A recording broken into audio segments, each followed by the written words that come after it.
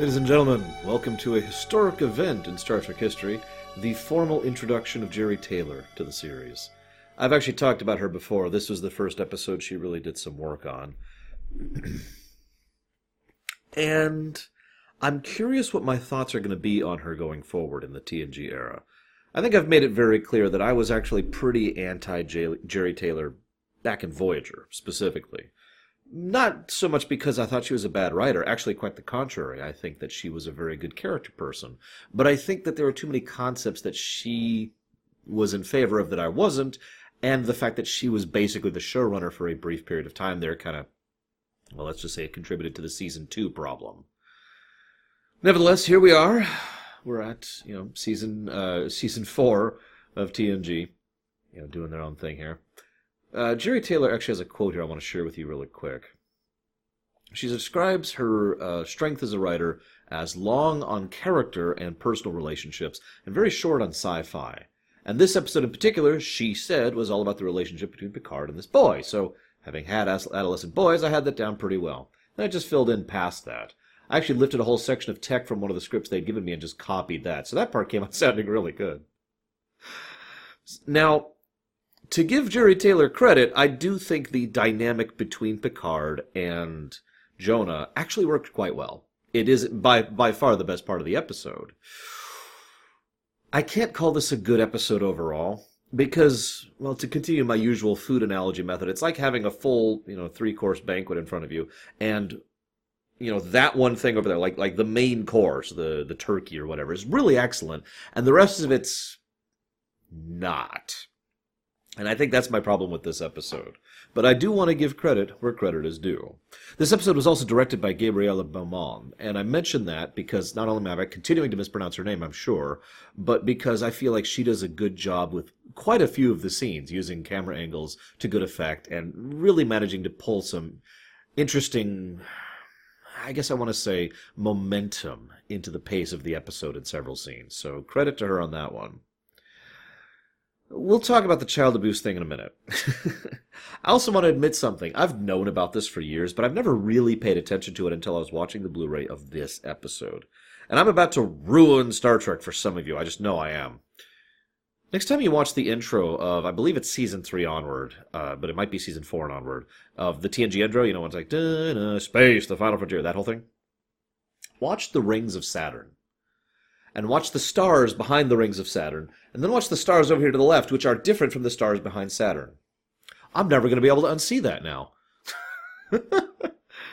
Anyways, so the first thing we learn about the Talarians is that it is a common tactic of them to call for help and set a self-destruct when people show up.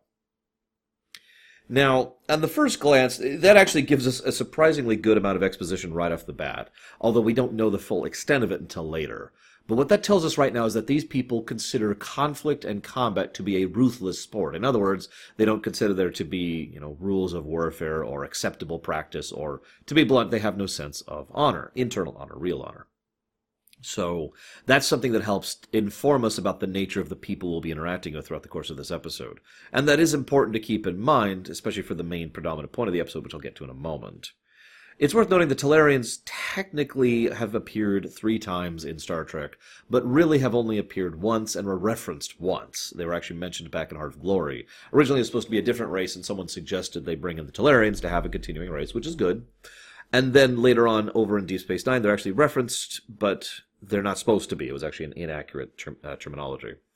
In other words, this is yet another race of the week. I feel like I've made my opinion on races of the week very clear, so I don't really feel the need to retread that ground. But it is actually, unfortunately, something I have to do because this is a race that we have repeated regular interactions with on behalf of the Federation that we never heard of before, not counting the one reference, and never will again. This is a race we actually had a war, apparently, with as the Federation. The Federation says that there were conflicts between the two forces. The Talarians say that they were fighting back the incursion of the Federation colonists. Nice way to showcase the different perspective there. And that this incursion attack actually wiped out several colonies. Now, that's actually not inconsistent with what we learn later, because this is the important part. As we learn later, the Talarians are pathetic. For once, credit to Jeri Taylor, for once, the threat of the week isn't actually a threat really.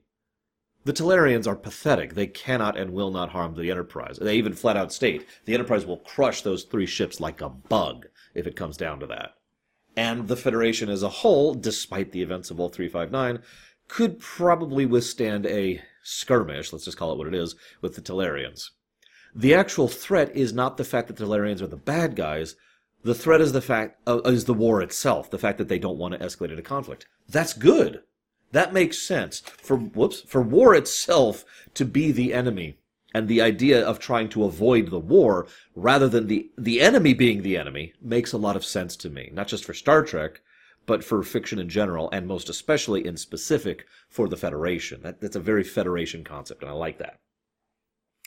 But keeping in mind the colony thing, it makes perfect sense that we know that the Federation's colonies are, how do I put it, completely defenseless. This has actually been a recurring trend since Season 2, arguably since Season 1. And it's pathetic and weird, but whatever, it's true, I get it. It's also true, it also helps to make sense with that suicide tactic I mentioned earlier. Send out a distress signal, blow up the ship. That sounds like a guerrilla tactic, doesn't it? And that's the kind of thing you do if you're fighting a force that overwhelmingly overpowers you, right?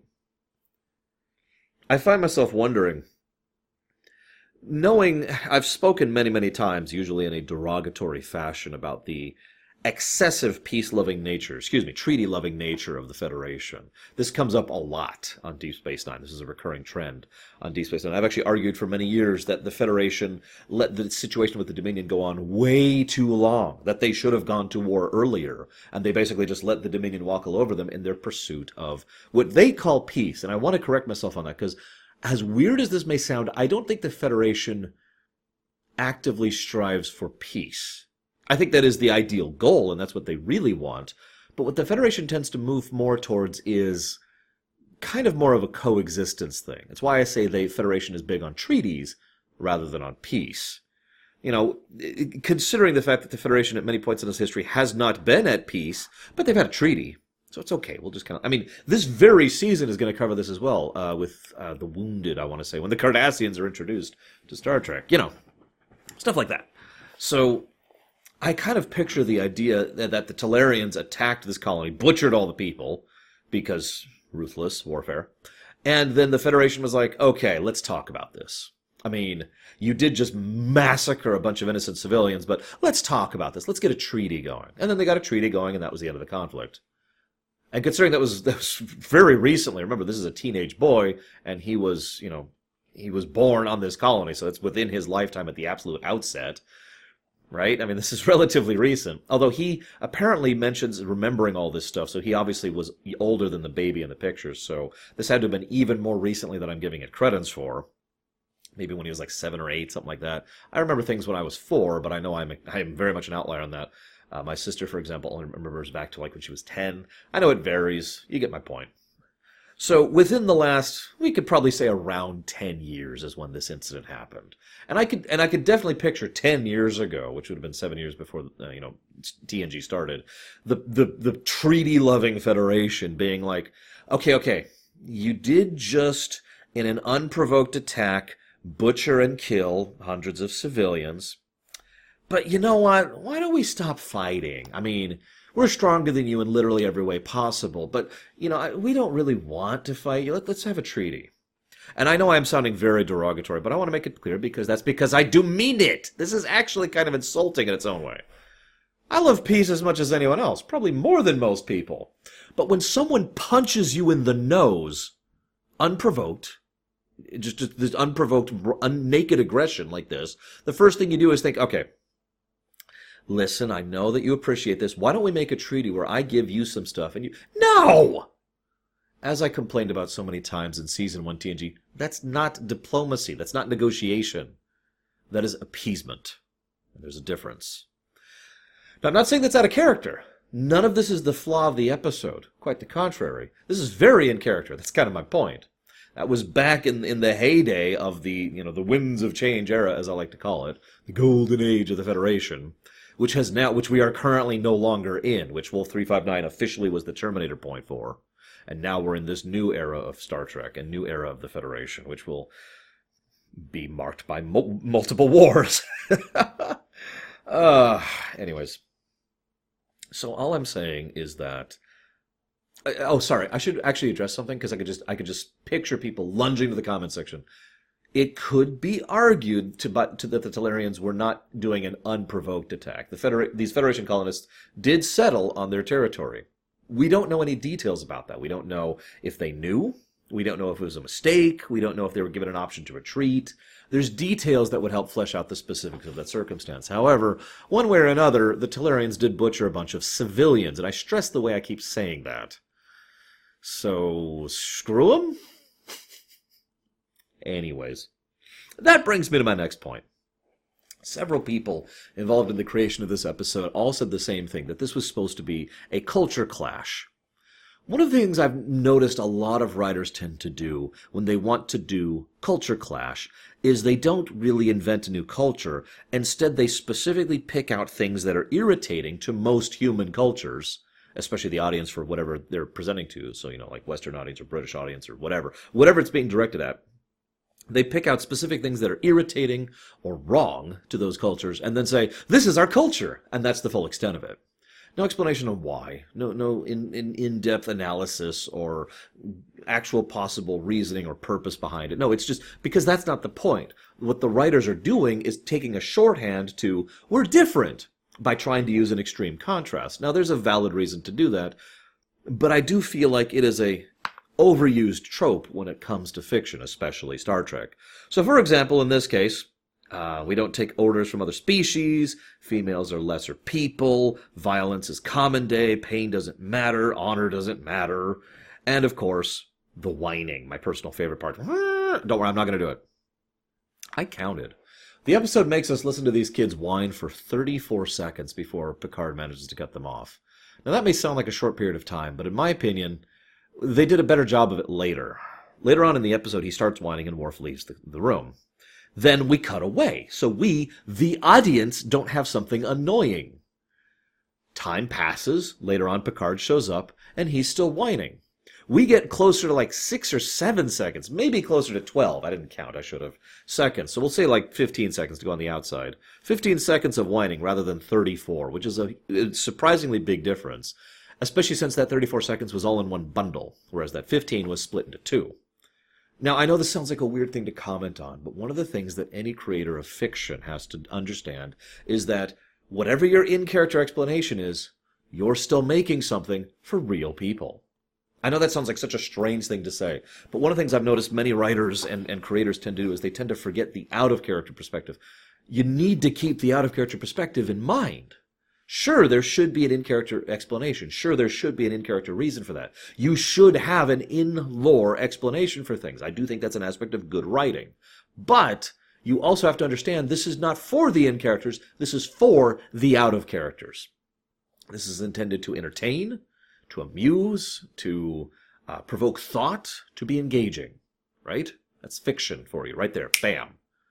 And in order to accomplish this, you need to carefully balance that. And I feel like those 34 seconds, and I know this sounds like such a minor point to comment on, is endemic of the problem with the Talarians. Because they're not different. They are specifically anti-us. They are designed, there's other points, but I'm not going to cover them. They're specifically designed to be a different culture that just happens to be what we would consider to be horrible. Not with reason, not with purpose, just to make it so that they're different, to make it a conflict of culture stories. And then there's the fact that the episode tries to sway into comedy. And I don't actually know if that's deliberate. Usually I feel like I have a decent handle on the dissection of fiction to tell intent. I'm not always right, of course. But I do, it's one of the big and most important things for me when it comes to these ruminations, and always has been, trying to determine author, creator, director, writer, actor, etc. intent. I don't actually know if they were trying to be funny. They certainly failed. But Although, I imagine some of you did find these scenes amusing because Picard, he has to take care of a child, and we have a well-established history of how much Picard hates kids. Oh, isn't that funny? Oh, look how disrespectful the child is. Isn't that funny? Oh, look, he's just wrecking up his... I mean, they even do a jump cut.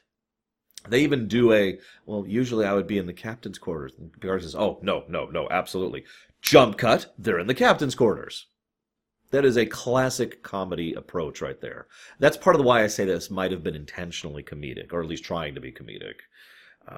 And then, of course, look, isn't kids' music terrible as they play just this really irritating noise, and he's redecorated and all that.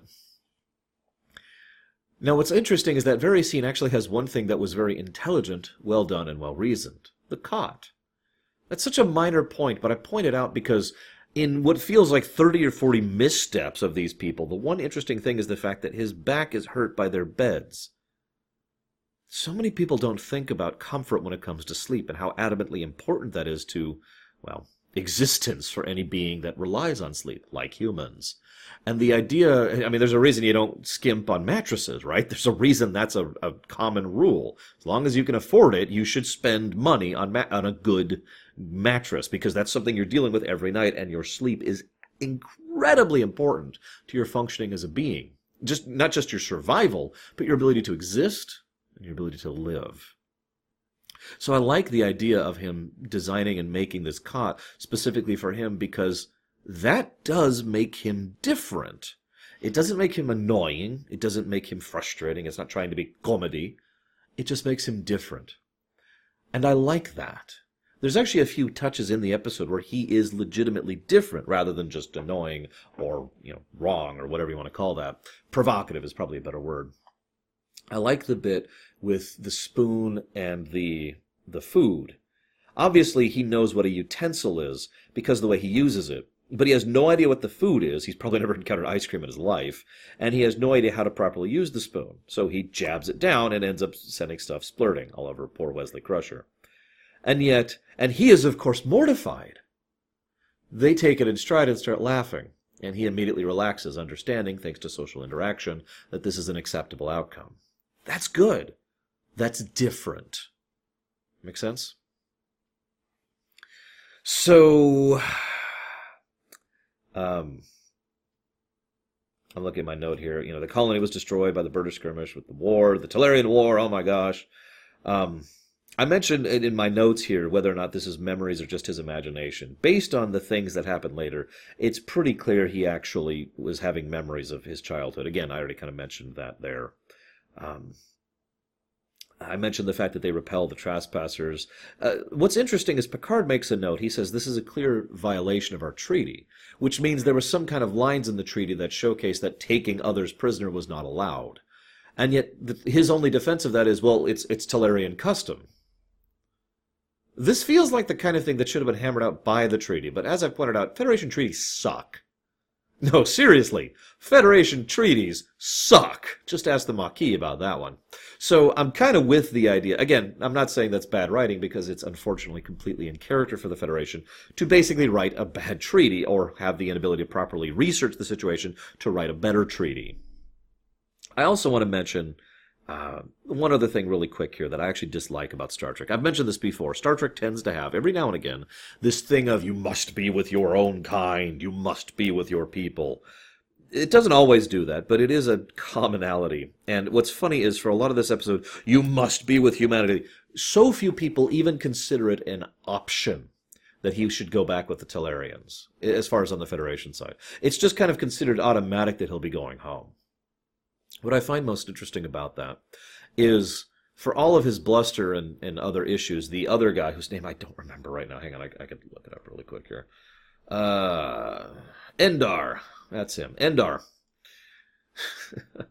Captain Endar actually approaches things in a way that I'm astonished the Federation didn't. You are of age to make choices for yourself. What do you want to do? Now, the kid responds immediately, which is wrong. That kind of a choice should be very carefully considered. But the Federation doesn't really approach it from the perspective of, okay, he needs to make a choice for himself. It's more like, we need to convince him that he needs to choose us. And that's kind of wrong, if I could just be completely blunt about it. Now, granted, I believe very firmly in the idea of family is chosen. Lord knows Jono does clearly believe Endar is his father, and Endar very clearly does love his son. There's no deception. That's very clear cut there, I think. And I do love the final touch with Jono taking off his gloves for Picard. Nice touch. Good stuff. That's, again, different culture. Well done. Different. So that's kind of awesome. But what I want... But I want to talk about, or to be slightly more accurate, what I really, really don't want to talk about is the child abuse angle. Now, this went through a few iterations in the different versions of this script. From what I'm told, I haven't been able to get a copy of this script. I actually wanted to, but I couldn't find one. Or rather, an earlier version of the script, to be more clear. Obviously, I could find a version of this script. But, well, let's just say a lot of people raised issues because they thought that this episode was in favor of child abuse. Now, obviously, it is not. As it has been made clear, this is all supposed to be about variances of culture. And it's clear based on the construction of the episode that all of his injuries were not supposed to be child abuse injuries, that it was just injuries that are made in their culture. To use a parallel, to be blunt, the idea is, what if a human child was raised on Kronos? He would have injuries, or she would have injuries, because Klingons are rough, and that's just the way they grow up, right? I mean, hell's bells, I actually have a leg that barely functions myself. I understand, right? So, point being, it's clear that that was the intent, but I have to admit, I don't think they did a good enough job of showcasing that, because one of the problems is Dr. Crusher, a medical professional, who obviously does have a very strong moral stance on things, she does have a child of her own after all, makes it very clear that she does not believe these are just random injuries, that these show a pattern of abuse. And that right there is part of the problem of the construction of the episode, because that then tells the audience that the medical professional says this is child abuse, rather than the adult, the actual father, saying it's not. You can kind of see why people, especially back in the day, would tend to take the medical professional side of that particular argument. Now again, it was never the intent of the authors and creators to make this a child abuse thing, that was not supposed to be part of it. But to be blunt, I would have ejected those elements of the script, to be completely honest. Or made it clear that maybe she sees some injuries, but, these injuries are endemic of severe physical activity, stress on the bones or the ligaments, something like that. Rather than, oh my God, it's child abuse, Because all that does is then paint the Talarians as, well, more wrong than they already are. And I point that out because that is my theory. I think that's what was going on here. I think the idea was, well, what we consider such and such, they consider such and such. As in, it's the same thing, but they look at it differently. So it's not child abuse to them, even though it's what we might qualify as child abuse. Make sense? Again, part of that whole they're annoying / different / wrong, but it's just a different culture thing that I talked about earlier. That's my take on it. I don't actually know for certain. All I'm going to say personally is that if my chief medical officer told me, in no uncertain terms, that this has the medical pattern of child abuse, I don't give a crap what war we're going to start. We're not giving this kid back. Remember, Picard did already update the Federation, and basically had the backing of Starfleet on this one. Probably helps that the kid's aunt was an admiral. Nevertheless, moving on. I guess they probably introduced that element to make it more of a dilemma, to try and explain why they never really asked him his opinion on it. I suppose that's possible. I just think that aspect of the episode was a little mishandled. You know what I mean? So, I really only have one other bit of things to talk about. I don't have much to say in this episode. There's this bit where the kid's like, I wish I could go do this or that or this, the things that calm me. That's a very logical and human reaction to this problem. We all have things we do to cope, right? I'm sure at least some of you do. I'll tell you one of mine right now. I keep this floss by my desk at all times. I literally have a jar of floss, right? I don't jar. It's one of the things my dad made, these little carving things. They're very cool. Anyways. So I've got this thing of flosser. Now I use it to floss, of course, but what I also use it to do is to just to kind of grind my teeth on it. Something that isn't my actual teeth, because this is a nice soft plastic, and therefore something that's not going to injure my teeth while I'm doing it. That's just a very minor thing, but something I do as sort of a venting mechanism. We all have things we do. That makes sense. So this kid who has grown adjusted to his personal venting mechanisms has been disbanded from all of them. And obviously he's frustrated about that. Any of us would be too. So Picard says, okay, let's go do something that I use unstress. Okay, Picard, I know you're not good with kids, but no. You have a holodeck. Go recreate some fields. Let him run through it for a bit. Or try to do a segue.